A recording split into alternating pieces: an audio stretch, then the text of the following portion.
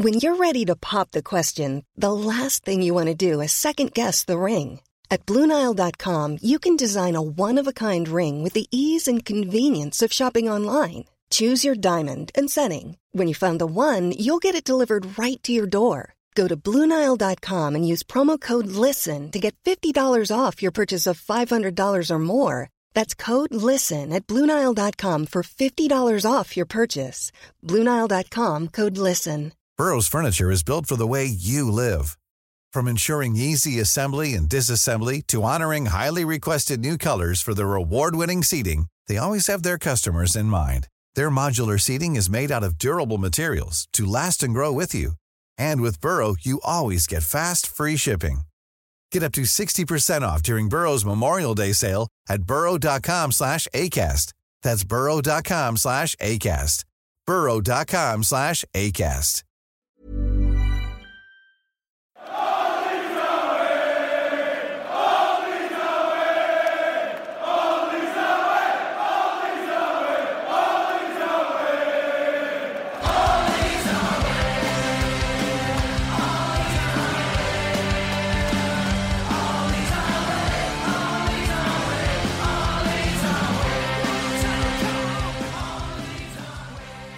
Hello and welcome to the All Stats Aren't We review of the Southampton away game and a preview of the Chelsea home game. I'm Darren Driver, the Jesse Marsh game management of the podcast. I've presented podcasts on lots of hot days and I know exactly what I'm doing, you guys. And I'm here with the substitute who's too late to make an impact. I brought him in when the game's already gone. It's John McKenzie. John, how you doing, brother? Hello, mate. How are you? I'm very well, thank you. Do you know what my wife said to me today? I do not. She said, if you ever leave me, it'll be for John. What do you think of that? Well, I'm flattered. And yeah, if I'm ever left for, it will be for Lauren. Wait, I'm not sure if that works, but you get the gist. I do get the gist. How's things been, John? You've been watching lots of football recently? I've been watching too much football, if anything, but life is going well. And it's very busy and it's very, I don't know, it's good. Life is good. Good. I'm glad to hear it. So you've been doing lots of different bits and pieces and not been around the all stats world as much. You've been dead busy with Tifo and the Athletic and stuff. So how are you finding not being as connected to Leeds United as you once were? That must be nice. Yeah, it's funny doing this podcast because previously I was super prepared for the podcast. I was clued in. I knew exactly what had happened. And now I'm working weekends. I am, as many people know, not entirely enamoured by the Jesse Marsh School of Football. And so it's been interesting to sort of watch it with a little bit more distance than usual. And yeah, hopefully that means that I'm able to comment critically without being biased against, but I guess we'll let the listeners be determined about that. But it's a funny one, isn't it? Because supporting a football club is one of those things that you do that doesn't really allow you much space for aesthetic preference, right? If you say you yourself, you're a big fan of Bruce Springsteen. I am. And Bruce Springsteen has a very specific genre, and you have an expectation of him producing certain things, right? Yep. If Bruce Springsteen became a metal artist overnight, I suspect that you would change your attitudes to his music, right? And I feel as the same has sort of happened for me with moving from Marcelo Bielsa to Jesse Marsh. It's a very big genre shift, and I'm struggling to enjoy it as much as I expected. So, yeah, I obviously still want Leeds to win and I still want things to succeed for Leeds, but at least at the aesthetic level, it's a struggle. So that's the caveat that I will give. Yeah, and I kind of agree with that. If you want to use the musical, the musical analogy, for most of my life, Leeds have played some sort of pretty turgid bollocks. And then for about 3 years, they played this wonderful, harmonious, lovely stuff that I wanted to see and hear. And now it feels that there's a bit of a regression to the mean, really, in terms of what I expect as a Leeds fan. So that's kind of how I'm trying to view it. And it's not that Marsh's football doesn't have some merits, because clearly it does. But Yeah, I'm sort of with you on that one, which does make it an interesting thought experiment to try and review this stuff in a kind of objective way, which still sounds like I'm a Leeds fan, which is it's a real needle to try and thread. Anyway, so I don't think there's any news, is there, other than that? I don't think there's anything that we need to really reflect on. I think we'll just get straight to talking about the Southampton game from the weekend. So, John, you didn't watch the game live, right? Yeah, I was working that day and I did on the whistle reports, tactical reviews for both the morning, the first game, I guess it was 12:30, and then the evening game as well. So I didn't have time to watch it live. I was sort of semi-following it whilst doing other things. And yeah, it's been a weird experience watching it back because the sort of indirect narrative that I picked up from a lot of people during the game didn't really seem to match up to a lot of what I saw when I was watching it back. So yeah, I think we'll have some interesting discussions about this game. We certainly will. So today we will be reviewing the Southampton game from last weekend, and we'll be previewing the Chelsea game. So as is customary, we'll start with the interrogation, or the discussion as we like to call it when there are just the two of us on. So we shall get to that now. So question 1. In the first half, it was a fairly even game. Both teams really cancelled each other out. There was very little quality on display. There were lots of sort of mini transitions, but nobody was really able to get much of a foothold. If there were chances, Leeds made a couple, and Southampton got into a couple of threatened areas, but without really making anything. Second half, Leeds got on top for the first 15 minutes probably, and counter-pressed fairly well in that spell, I think, and scored twice. And then Southampton seemed to change their approach around the water break in the second half. So when you watched it, John, what did you see tactically changing in the way that Southampton approached the game and the way Leeds approached the game in that spell when Southampton moved to be the dominant team? Yeah, I agree with your first half assessment. Like, it's two teams who both want to play transitional football. It means that neither team is particularly bothered if they lose the ball, and that just ends up becoming a bit of a tennis game. And yeah, both teams are just going to try and make the most of those moments that fall to them in that sort of approach. And that was largely the first half. The second half, I think the difference was that Leeds scored quite early and put a little bit of pressure on Southampton to then come out a bit more and try and get the goal. I think a lot of people have been talking to me about like moments or periods of dominance in this game. So the idea that Leeds were sort of dominating for the first part of the second half, and then Southampton dominating for the second part of the second half. And weirdly, watching it back, I didn't really feel that way. I felt that Leeds did counter-press high and were able to cause problems in that way in the beginning of the second half. And in the second part of the second half, they stopped doing that so much, which allowed Southampton to get the ball further forward down the field. But in both cases, I wouldn't probably describe it as dominating. Maybe that's because I think of domination in terms of possession. I felt as though the difference is that Leeds were able to control the first half of the second half more because of their high press rather than a counter press per se, but they were able to just keep Southampton at arm's length halfway through after the drinks break, as you mentioned. Southampton do change their system. They do push a little bit higher. They changed to a 4-2-2-2. But I felt as though the difference is that Leeds were a bit more passive in their high press. And as a result of that, Southampton were able to get further forward and cause more problems in that sense. So I think this is something we'll see of Jesse Marsch's approach, that you're either pressing high and destabilising oppositions who can actually cause you problems on the one hand, or on the other hand sitting a little bit deeper and inviting pressure and trying to absorb it. And in this case it didn't really work. Yeah, I think maybe saying that the team on top had momentum in the game rather than like control, or I think that might be a better way of putting it. It seemed to flow with momentum. I think this is an interesting point though, because I agree with you. I think last week Wolves at the start of the second half did change their approach, and that had quite a big impact on the rest of that game. But in this game, I didn't feel like it was really what Southampton did that was the primary difference. I felt it was what Leeds did, like you say, in terms of dropping off the press. And it raised an interesting question to me, because there was a point as well after Southampton scored the first goal where Leeds went to a 5 at the back system with Jack Harrison at the left wing back role. So I guess the question which comes to me really, and I think it's interesting for us to discuss, is why stop doing what's got you to 2-0 in the game at that point in the game? Why not keep doing the thing that's bringing you success? It's a good question, and it's probably one that I don't really know the answer to beyond saying something like it's hard work pressing high for the whole game.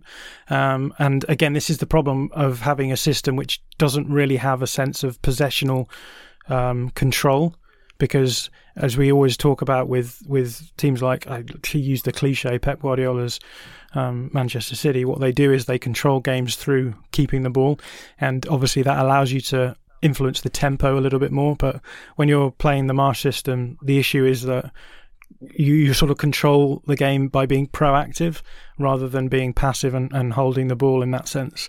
And yeah, it's hard to see how you can do that for a full 90 minutes. And we've seen it in 2 games now, right? Where, as you say, the Wolves game, that period of 20 minutes of quote unquote dominance from Wolves was all about them generating space and making the counter press, I should say the high press there, less effective. In this game, it just sort of felt as though Jesse Marsch decided that he didn't want his high press to be as aggressive because they were 2 up, I suppose, and you want to sort of manage your players' fitness levels, and so dropped off. And as a result, Southampton sort of got the ball into more advanced areas, and that high press wasn't able to keep Southampton at arm's length, as I said. And it was the hottest day of the year as well, so I think there is probably some logic in pressing hard for 65 minutes or 70 minutes, getting 2-0 up and then dropping off. But I think it definitely had a big impact on the game. The other thing to say is that by pressing high, you always leave yourself exposed to the counter-attack. And I think that's probably a thought that the management team have had, that if you continue to be relentless in your attempt to keep the opposition in their half, you are going to eventually seed some sort of dangerous transitional moment the other way. So I suppose that the risk that was taken was, well, if we sit deeper, absorb pressure, then we're not going to be as dangerous as we are going forward, but we might be a little bit more solid at the back. And it obviously didn't turn out to be the case. So yeah, again, I think maybe it's going to be something that we see a lot happening this season. I think it's just so hard for me as a tactical analyst to view these kind of games, because they're such an outlier approach. It's such an outlier approach to the game that you're just constantly generating chaotic moments, and the idea is that if you are better at those chaotic moments than the opposition, then you will hope that some of them, and the most times, they'll fall your way. But in this instance, when you have 2 teams that play that way, all that's happened is one team's taken their chaotic moments and the other team's taken theirs, and it's ended up in a draw. So it's kind of hard to really come away with any sort of real conclusions, I don't think. Yeah, because it becomes wildly event driven, I guess, and that's where we ended up. So we did have a lot of questions about what changed. So just to summarise, because there's quite a lot there, what seemed to change is that Leeds, after going 2-0 up, seemed to drop off. Southampton pushed a little bit higher up the pitch. Their counter press came more into effect. They got the momentum, scored the 2 goals. I think it's probably as simple as that in terms of what happened. Although there were shape changes from a 3-5-2 to a 4-2-2 for Southampton. Leeds went from a 4-2-2, 4-2-3-1 to a 5 at the back system, and then reverted to the 4-2-2 at the end. Anyway, so one thing I've noticed, John, and this is something I'm quite concerned about, is that basically, in the 2 games so far, we've conceded a version of the same goal 3 times in 2 games, where a ball is switched from our right-hand side to a player overloading our left due to us all moving to the ball side. So is this a case of opponents, scare quotes, working us out? And if so, is it worrying that it's happened so quickly? I actually don't think that this is quote unquote a system problem. This is the sort of goal that we've seen Manchester United concede twice against Brighton and once against Brentford. And the issue, I think, is this, that we're bad at defending in transitional moments like that. And the problem is that someone commits forward, and then suddenly you have this situation where there's a space at the back and everyone shifts across, and it means that you run out of defenders eventually. So I think if you watch the goal back, you'll see that Robin Koch jumped in when Southampton are going through. That means that then Diego Llorente has to come across, cover Koch's space, and then Pascal Strout goes across and covers the Llorente space, and then you just have the player at the back post. I think it's Joe Aribo, isn't it? And he just ends up in a lot of space. And we've seen that happen with Manchester United a few times now. And that's, again, because you're seeing these transitional moments where, because one player is committing forward and not winning the challenge, you then end up essentially with one fewer defender. And so everyone shifts across, and it can mean that the opposition just get into space off the back of the ball side, the ball far, I should say, fullback. Yeah. Ball far, yeah. Yeah, but it has happened a lot in the first two games. So are you saying that in your view this is purely down to like individual players making individual mistakes in the moment, and that's what causes the system problem? Yeah, I mean, when I say a system problem, I guess I mean, for me, the problem with this system is that if you switch the ball quickly from one side to the other, you can get players isolated against fullbacks. But I don't think that's what happened here. I think it was, I mean, maybe it is a system problem, but for me, I see it happening with a lot of different systems, which is when an opposition are driving and have got in behind that line of the midfield, you end up in this situation which you can see where everyone shifts across, and because someone doesn't make the tackle, suddenly you're exposed in the back area there. That's, for me, what's more worrying about that is the fact that Leeds aren't necessarily just accepting that their system is going to have a weakness, which is what I think the narrow counter-pressing system does, and that's more a more I don't want to say systemic, but a more ingrained problem with the way that they are defending those transitions. So that's bad defending for me, rather than the natural outcome of having a particular structure, if that makes sense. No, it does. It does. It definitely does.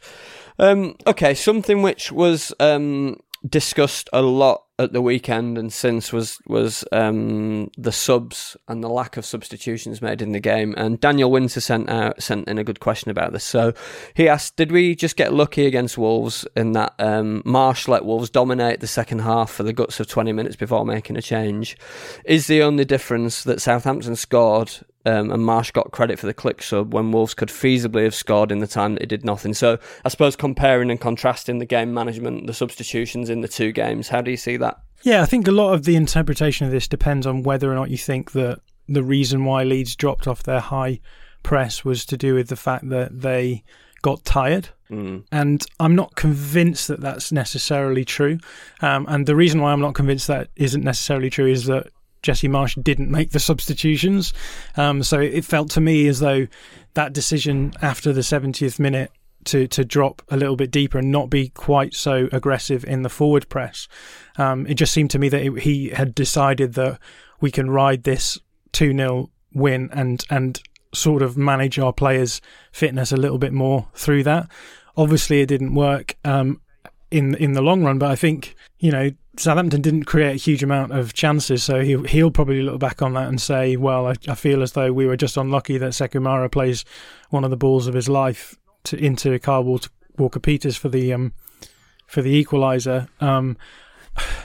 Yes, with respect to the Wolves game, I think that, again, it's a sort of funny one. I do think that if Leeds had conceded in that period, as you said, then Wolves probably go on to win that game, and they are sort of lucky insofar as they are able to bring on Mateusz Klich and actually play a fairly non-Marsh ball approach for a little bit, just taking the sting out of the game and managing possession a little bit more in higher areas. Not in a possessional sense, but more in a get the ball to a player further forward and allow him to take the sting out of the game in terms of hold-up play. Yeah, the ball was sticking with Klich in a way that it hadn't previously in the half yet. Yeah, exactly. So with respect to the Wolves game, I kind of feel as though there was a solution that was offered there. Yes, the goal could have come any time in those 20 minutes and probably would have been deserved, but it didn't. And I suppose on the balance of play, like the two games felt to me as though Wolves should have won the first game. And yeah, maybe Leeds were a little bit unlucky to not carry a 2-0 win through in the second game, and it sort of balances out. But again, I'm going to end up saying that this is the problem with the approach that Leeds are taking at the moment, is that a lot of it feels just like rolling a dice, and you're generating conditions where, in theory, you should be the team who are better at benefiting from those chaotic situations. But you're also creating chaotic situations, which means you do lose a bit of control. And so it's hard to sort of get annoyed when that doesn't work out, and get annoyed when the system then has nothing to offer when you decide that you want to try and sit on a 2-goal lead. As you said before, like the only solution seems to be to carry on doing what we're doing already, which becomes very tiring and also is chaotic, so could easily go the wrong way as well. And because we were sitting relatively deeper against Southampton, even having an out ball which Klich provided in the first game mightn't necessarily have helped, because Southampton had pushed that bit higher up the pitch and were playing quite compact themselves and counter-pressing in the middle third particularly quite well. Let's think about our build-up then. So we had a question from Toby Pedersen which said it seemed like Adams drifted into the right-back spot for a while in build-up play in the first half. Have you got any thoughts or comments on that? And I guess really I'm interested to know how you're viewing the Leeds build-up more generally, because I think we have seen both Adams and Rocker dropping into the full-back areas to pick up possession and start from there in the 2 games. So how are you seeing Leeds build-up at the moment? Yeah, I mean, I would describe the build-up as attempting to play penetrative central passes into the 10s. And so any build-up, it seems weird calling it build-up, but any build-up tends to be moving the ball around the back 4 in an attempt to find one of those passes. Now, occasionally it may go into the fullbacks and they may try and get the ball into one of those 10s from there, but most of the time it seems to be that the idea is you give it to the centre-backs who will do that. Obviously, dropping out your centre midfielders into the back line then just allows you what's called a numerical superiority. So it gives you an extra player in that line and allows you theoretically the ability to possess the ball for better and longer. But I don't think that is about anything other than just giving yourself a little bit more space in front of the centre backs to then get those penetrative passes through. I don't know if you have any thoughts on this. Yeah, just one really, which is that I think that the other function that it serves is it does allow us to generate some width in the middle and higher thirds because it allows the fullbacks to push up. But that was my only thought about it really.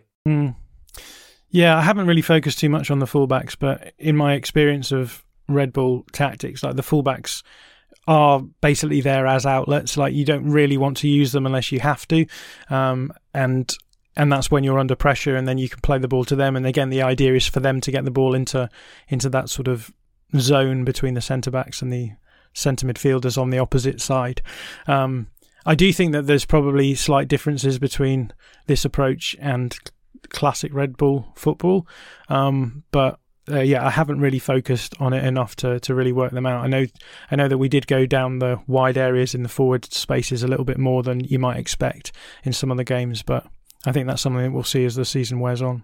It's something I noticed in the stadium against Wolves more than I noticed in the Southampton game, to be honest. But do you think that was after Klich came on? No, it was definitely in the first half as well. Yeah, definitely. Particularly trying to find Christensen quite high up and wide in the first half, particularly. Yeah. But yeah, just it's an interesting thing to look out for how that develops over the course of the season, I think. Yeah. But again, like the general idea is that you are, as you said, that you're right, that when you drop a player into that fullback space, you can push your fullback up. But again, the idea is that those fullbacks are, rather than sort of hitting bylines and then pulling it back, it's still crossing the ball into central spaces, right? Oh yeah, definitely. I mean, yeah, it's not like when we were making pretty triangles behind the fullback and that. It's not that sort of thing. It's crossing from 30 yards from the byline into central areas, as you say, for sure. So it's quite interesting. And another interesting thing to talk about, I think, is Pascal Struijk at left back, because I think that the general consensus that I've seen online about the Wolves game was that he did quite well, but the voices around me in the stadium during the game were not saying that. And then I think against Southampton, he had another mixed afternoon. And yeah, I think it's an interesting exposure of Pascal's strengths and weaknesses when he plays in the fullback position. So I'm interested to hear, given that we are both big fans of Pascal Struijk, particularly as a centre back and particularly in a 3. I'm interested to hear how you think he's doing in the left back role in this system.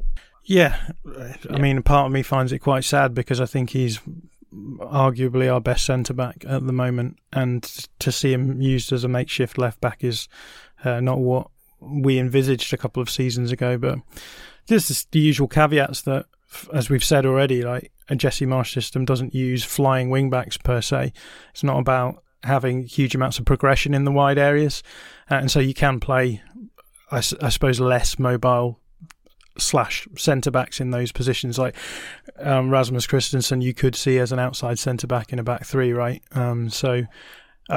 Yeah, I think that's the general idea, is that, as we've said, the weak points of a Jesse Marsch system are going to be in those fullback areas, because you are getting so narrow in order to benefit the counter press and the high press in those areas. And so you need to have someone who is defensively able in those moments, with the acceptance that you're going to be doing a lot of 1v1 defending in space, and so you can be made to look a little bit silly at times.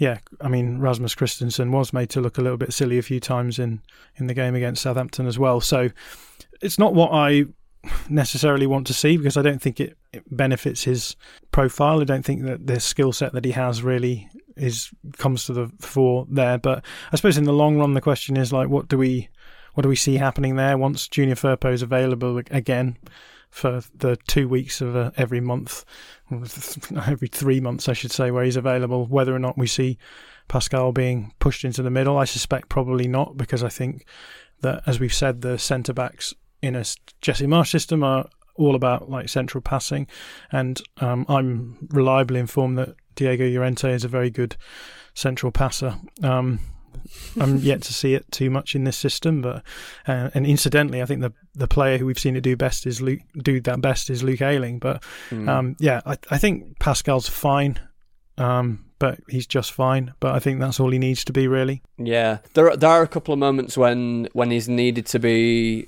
quite agile, in maybe short interplay, or when he's needed to turn quickly, when that kind of mobility stuff that you wouldn't expect him to have for the size he is and for the profile of player it is has been exposed. And well, it's transitional defending, as we've talked about, and that is just not his strength. So yeah, exactly. Yeah, I think that he's going to be in situations where if the player gets in behind him, it's sort of curtains for him in terms of having a chance of getting back. But yeah, like you, I just hope that once Junior, if Junior Firpo comes back and manages to get a decent run in the team, that we do manage to see Pascal back in the centre-back position and Llorente or Koch dropped to the bench to make way for that. But I suspect that won't happen, because I think the seniority in the centre-backs might come to the fore there. So anyway, be interesting to see. So anyway, that concludes our review of the Southampton game. That was an interesting chat, John. Just before we move on to the preview, I just want to plug our new Patreon, which Hobbsy's putting some really good videos up, and we're recording a podcast about the under-21s next week.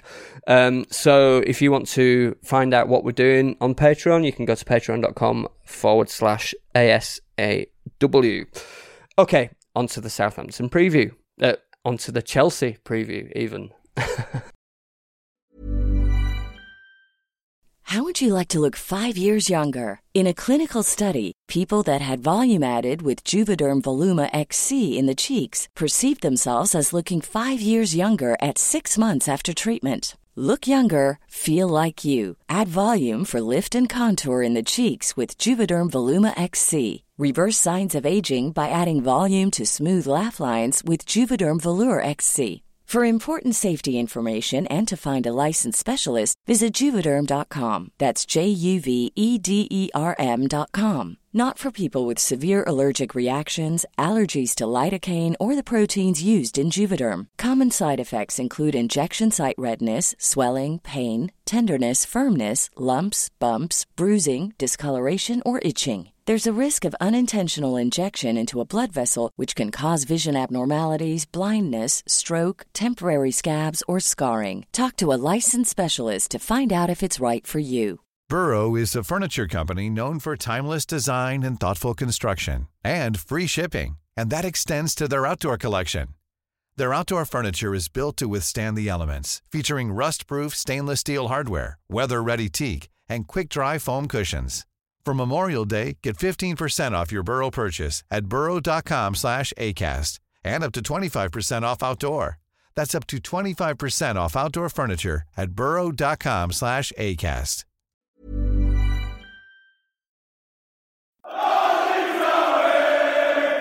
Okay, so on to the Chelsea preview.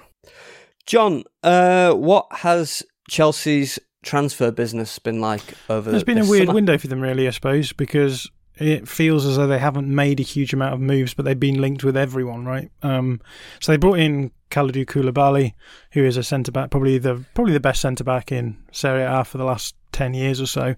They've brought him in to replace a couple of centre-backs that they've lost. They've also brought in Marc Cucurella, who we know very well from his time in Brighton and his flowing long locks. But Cucurella is a player who can play as an outside centre-back and also as a wing-back as well. So you would expect him to sort of cover both of those positions for them there.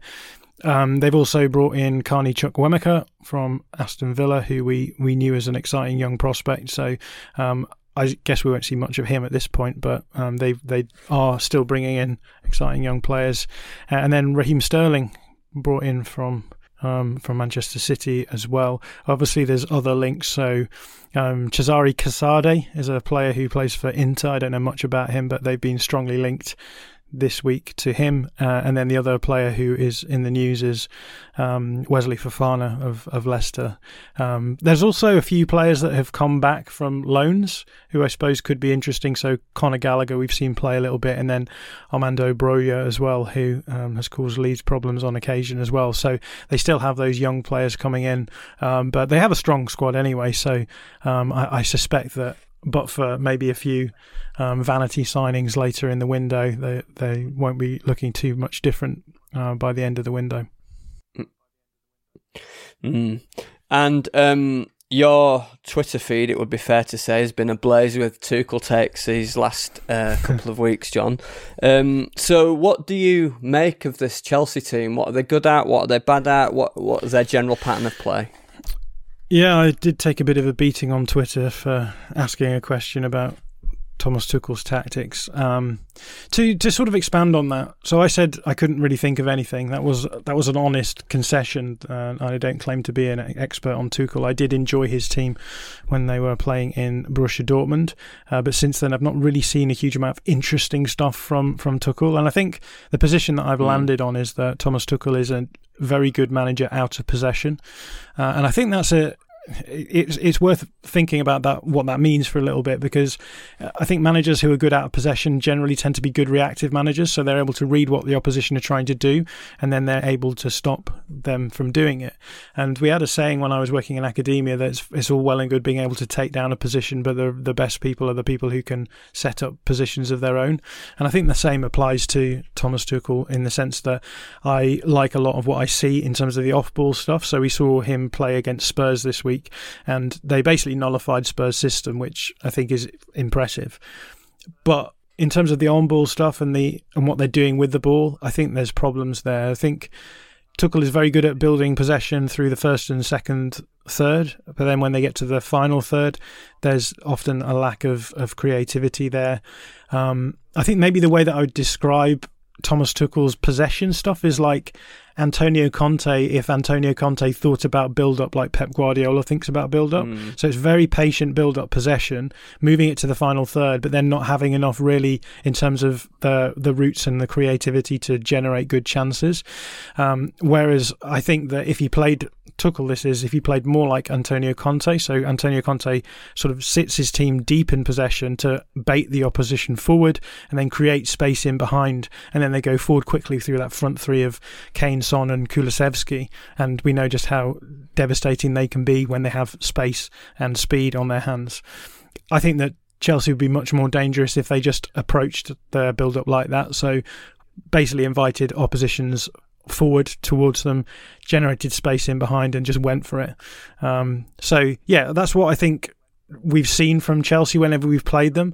I don't think we've generated a huge amount of chances against Chelsea, but I also don't think they've generated a huge amount of chances against us under Tuchel as well. So yeah, it will be interesting to see whether or not that changes under a more standard Jesse Marsch system this time around.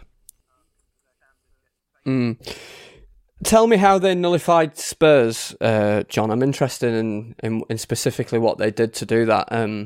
So yeah, give us a couple of minutes on that.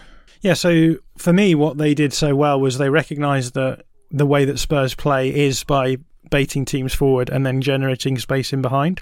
So essentially what they did is they set up in a way to largely like man for man at the back, so against the Spurs front three and midfield, and then they were fairly zonal with their front two. So they set up in what people call a sort of 3-5-2, but it's interesting because it's so similar to the sorts of things that Bielsa was doing with his man marking, but rather than being like Bielsa and having no flexibility really in terms of the marking responsibilities, it's a lot more structurally aware. And so you'll get the two central midfielders matching up against Spurs' two central midfielders, but if one of those central midfielders moves forward, then you can pass the player on as long as you're keeping your zone quiet. So Mason Mount was up against Pierre-Emile Højbjerg, and Højbjerg was dropping into the back line to find space for himself because he was being man marked, and sometimes Mason Mount would push him forward to Raheem Sterling, who was playing as one of the two strikers, and they were a little bit more zonal. They were just sort of making sure that certain players got the ball. They weren't too worried about getting tight. And then Mason Mount was dropping deep and covering Kulusevski, who would then drop into the space left behind by Højbjerg. And so there was a sort of structural element to it as well. So they weren't man marking, but there was a lot more structure to it. They weren't being dragged out of position in the same way that you might see from Leeds. But yeah, essentially the front three were all being marked. Either Mount was on Kulusevski or one of the back three would push forward onto Kulusevski. Same was true with Son and Reece James. So Reece James was tracking Son wherever he went, and then one of the two centre-backs, as one of the other centre-backs, would track Harry Kane as well. So it was all about just allowing Spurs to make the passes that they want to make, but making sure that the players who were receiving those passes were being marked. And so, I mean, to me, it seemed pretty easy for Chelsea. Sorry. Let me say it again. To me, it seemed pretty easy for Spurs to actually get out of those sorts of man-marking problems in the way that we've seen that happen against Leeds, which is get your back three carrying the ball forward and trying to destabilise the opposition press and the man-marking system. But it wasn't happening. Like, Eric Dyer isn't a player who wants to really get forward particularly. And so they were sitting the two zonal forwards on the outside centre-backs, allowing Dyer to do whatever he wanted, and then when the ball were eventually being played forward, they were just jumping on the player that was receiving the pass and just stopping them from being able to build up. So yeah, it worked really well, and I don't know whether or not it has any influence on what's going to happen at the weekend, but it was a really interesting approach that I think will nullify Conte's Spurs all the time. Yeah, and I guess the reason I asked is because what it demonstrates is that exactly what you said, that Tuchel is able to put together a match plan which nullifies the precise strengths of the opposition he's about to face, and it makes me wonder what the defensive approach will be against a system like ours, which is much more about generating chaos than it is about getting your three elite players in space. But I guess it does raise some interesting questions, and maybe it won't be much different from what we saw at Elland Road at the end of last season, where it didn't seem that they needed to do anything extraordinary except hold really good shape and really good structure when Leeds were attacking. But I just thought it raised just an interesting point.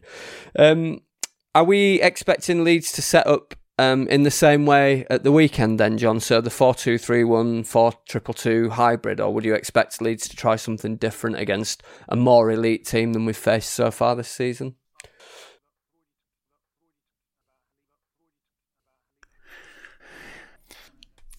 Yeah, it's a good question, isn't it? Because what did we do last time? Did we go 3-5-2? No, we came out 4-2-3-1, and then Dan James got sent off, and then it was just whatever. Yeah, I mean, it'd be interesting to see, because this is the first real test from a big side, right, with this new system in place. Yeah, interesting hearing you talking about like Tuchel and the defensive side of things, because I think that the big issue for Tuchel against us is going to be breaking us down if we're sat in our block, and that's why before I was talking about the slow build up from Chelsea, is that we've already talked at length on this episode about how the problems that Leeds have faced has generally been those situations where they're in defensive transition and teams can sort of destabilise them in that way. Whereas and this is, I think, what we found under both Marsch last season at the end of last season, but also Bielsa as well, was that actually that slow build-up helps us out, because if there's going to be anything that causes us problems, it's going to be direct attacking by really devastating players in counter-attacks.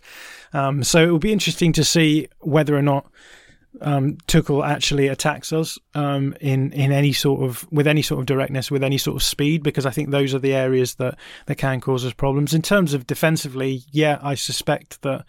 We know that Chelsea are good defensively. They're solid. They play a 3-4-3. It's hard to break down, and they have players who are good enough in possession that they'll be able to play the ball out. So yeah, I don't anticipate our high press actually causing huge amounts of problems. But yeah, that's what we do, so that's what we will do. But yeah, it'll be fascinating to see how we manage their attacks, and whether or not it's just a case of they evade our counter press, build up slowly, and then aren't able to generate anything in the final third. And it's interesting because in the game at Elland Road last season, we did defend pretty deep for a lot of the game, partly due to Dan James being sent off, and the way that Chelsea dealt with that was by moving the ball from side to side a lot, if I recall correctly. So they kind of tried to build up, but by shifting the ball across the pitch a lot and getting us to move around. So again, it'd be interesting to see whether that happens again. So what do you expect the Leeds team to be, John? Have you got any hunches about any changes? Or I guess there's a question about whether Bamford will be even fit for the game. So what do you make of the likely 11? Yeah, I guess if we go 4-2-3-1, then we will have to replace Bamford. I guess Joe Gelhardt is injured as well at the moment, or has been. So do we see Rodrigo push forward as the last player? And then the question is, who's going to come in for Rodrigo? I don't know. What's your take on this one? My hunch would be that Aronson will move to the 10 and James will play in one of the wing positions and Rodrigo would play up front. That would be the most logical way to do it for me, but that doesn't necessarily mean that is the way they'll go, because we did see James up front for a while against Southampton. Although yeah, I agree with your sense that it's going to be one of those. Well, it's going to be some kind of iteration of those players, right? Not sure it will do a huge amount of good, but that's what it will. That will be the base constituents.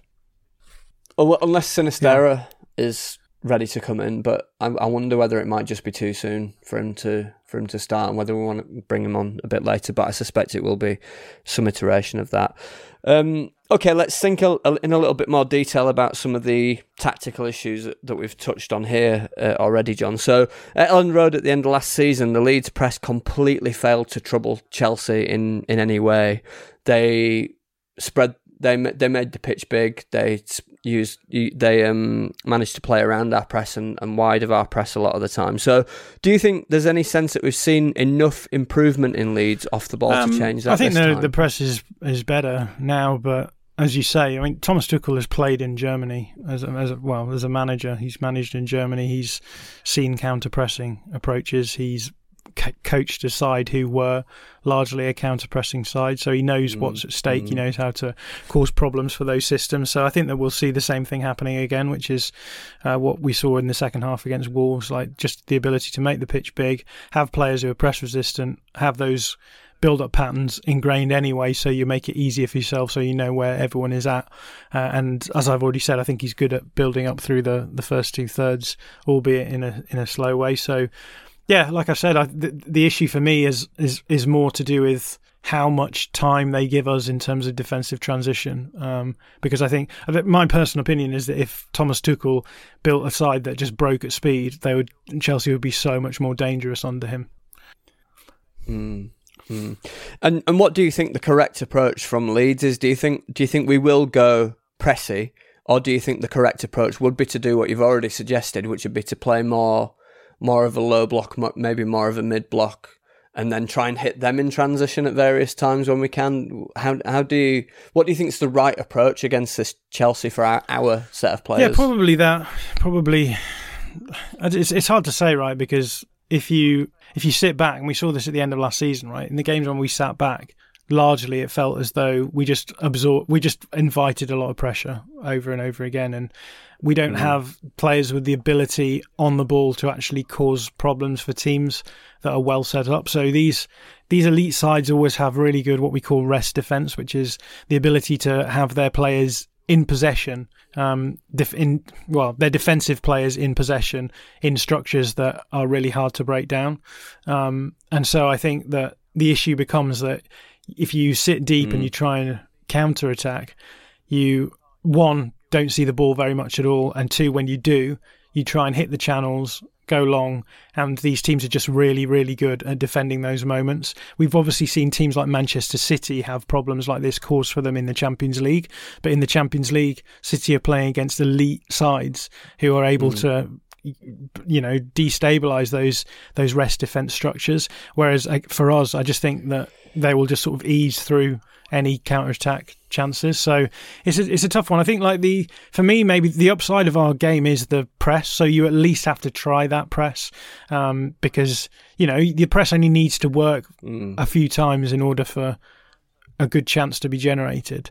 And that's why it's so weird watching us at the moment, because you can't really talk about it in terms of dominance, as I said before, because it's not dominance. It's about whether or not things fall your way when you're pressing, whether or not things fall your way when you're defending, and sort of rolling that dice every time. So I think, at least in this situation, the best chance that we would have is to try and destabilise them at the back and cause chaotic situations which we can benefit from. And of course, chaos ball can work, right? In any game, there is always a chance that you'll get some luck, that you'll get a bit of variance in your favour, and I guess that's probably the best that we can realistically hope for in a game like this, isn't it? Is that something falls for us? Yeah, I think it's interesting that during the pandemic, teams were less good in possession, I think, and we definitely got an upside from that. The problem being that now that teams are able to train full time and they've had pre-seasons, etc. Their build-up play is, I think, better than it's ever been. So I think even in our pre-season, there was moments when Blackpool were building through our high press. And there was moments when Brisbane Roar were able to just absorb pressure and then hit us on the counter. So I do think that the part of the reason why I'm so negative about Red Bull football is because I just think that as football is evolving, teams are just getting better and better at countering that sort of. I mean, Red Bull football is all about market inefficiency. So it's found this thing which is, we're playing a different way to everyone else, and it can destabilise teams so they're not used to it, and so we get like a relative talent upside from the fact that we're doing something that no one else is really expecting, and it's much easier for players to press who don't have talent than possess the ball and build it up and generate chances in that way. And the problem is, I think that the modern football now at the highest level is there's just too many talented teams, too many smart managers who can build through those pressing moments. And yeah, as we said before, like the talent level is so high that you're not able to press these players because they're just all so press resistant anyway. So. Yeah, I agree. We had a couple of good questions from listeners specifically around Chelsea's width. So Wiggy says, just thinking of Reece James versus Pascal Jr. is giving me nightmares. He caused us trouble last year, if I remember correctly. How can we help our fullbacks? And then Jamie, our good friend Jamie, asked, how can Marsh set the team up to stop Chelsea tearing us to shreds out wide without compromising the good things we've seen in attack so far this season? So I just wondered if you had any thoughts around how we manage Chelsea's width. Yeah, I think this all comes back to what I've already talked about at length, which is this idea that we are benefited by Chelsea's slow build-up. So I think there'll be situations where there will be issues where these players come 1v1 against the respective fullbacks in our team. And that will cause problems. But I don't think they're going to be of the level that people think, which is just around huge amounts of space and transitional moments. I think there will be more. We'll be sitting deep. They'll be possessing the ball, horseshoeing it around the back, and there'll be situations where they'll try and work it around the fullback, hit the byline and clip it in across the box on the floor. So those will be the nervous moments for me, rather than this idea that Chelsea are just going to fly down the wing, take us all on, and be left 1v1 with loads of space. So for me, this is a game about box defending rather than overall like defensive solidity from the front, if that makes sense. Yeah, no, I agree. So there are going to be moments when Chelsea get into situations which feel dangerous, and I suppose to a degree it's about, like you say, how well we defend our area, how well we pick up in the box, how measured and calm we are able to clear the ball, how then we're able to follow up and get back into a good structure before Chelsea come in with the second wave. I think those are the sort of things which are going to decide how many goals we concede on the day, not necessarily like individualism or any of that sort of thing. So, John, where do you think the game's going to be won? I think they'll be swinging Sunday? The ball into the box a lot because they just run out of ideas in the final third, and they'll end up just crossing to Kai Havertz. And so, yeah, it's going to be one for the defenders. If we can have our defenders clear those balls, then I think we'll largely be okay. Yeah, in those moments of transition, if there are any, essentially. So, in terms of winning the game, it's tough to win against teams like Chelsea, but I do think that the best chance that we have is for us to stop them from getting any good chances of their own. And so that maybe will come at the expense of being particularly adventurous going forward ourselves. But I think aiming for a draw at this point is going to be worth it. But the problem is that if you play for that sort of absorptive approach and then hitting them on the counter, like as I've said, like you give them the front foot, you give them the ball, they'll be dangerous at some point through that. And I'm not sure that we'll have much joy counter-attacking. So it's one of those ones where the system, again, you're sort of left thinking, well, maybe the best thing to do is just go for it like we always do, and hope that we can sort of destabilise them in some way and then sit on the lead. But if we can't sit on leads against Southampton, I'm not full of hope that we'll be able to do the same against Chelsea. It's a good point. Excellent. Okay. Well, I think that brings us just about to the end of the podcast. So do check out your Patreon feed. There's a great video by Hobbsy about the Southampton game. We'll be making as an under 21s podcast next week. So that's patreon.com/ASAW. And other than that, we will be back next week with a review of the Chelsea game and a preview of whatever game's next. I think it's Everton. So yeah, we'll be back then. But until then, John, it's been really nice to talk to you, mate. Really nice to do this with you again. So don't leave it too long thanks before so you much. next come Hopefully, on. I haven't been too miserable for the fans. Well, yeah, I don't think so. I think people. I don't call it misery, John. I call it romanticised realism when you do it. So, okay, everyone, that's been really lovely to talk to you. See you again. Bye.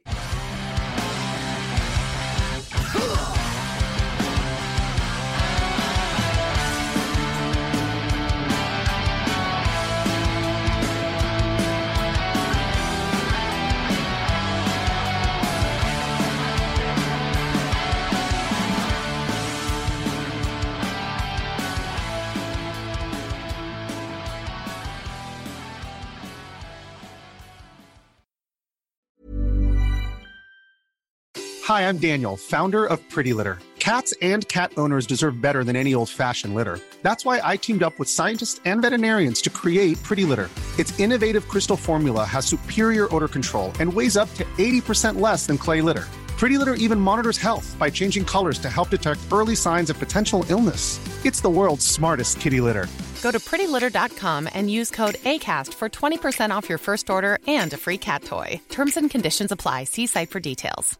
Mom deserves the best, and there's no better place to shop for Mother's Day than Whole Foods Market. They're your destination for unbeatable savings, from premium gifts to show-stopping flowers and irresistible desserts. Start by saving 33% with Prime on all body care and candles. Then get a 15-stem bunch of tulips for just $9.99 each with Prime. Round out Mom's menu with festive rosé, irresistible berry chantilly cake, and more special treats. Come celebrate Mother's Day at Whole Foods Market.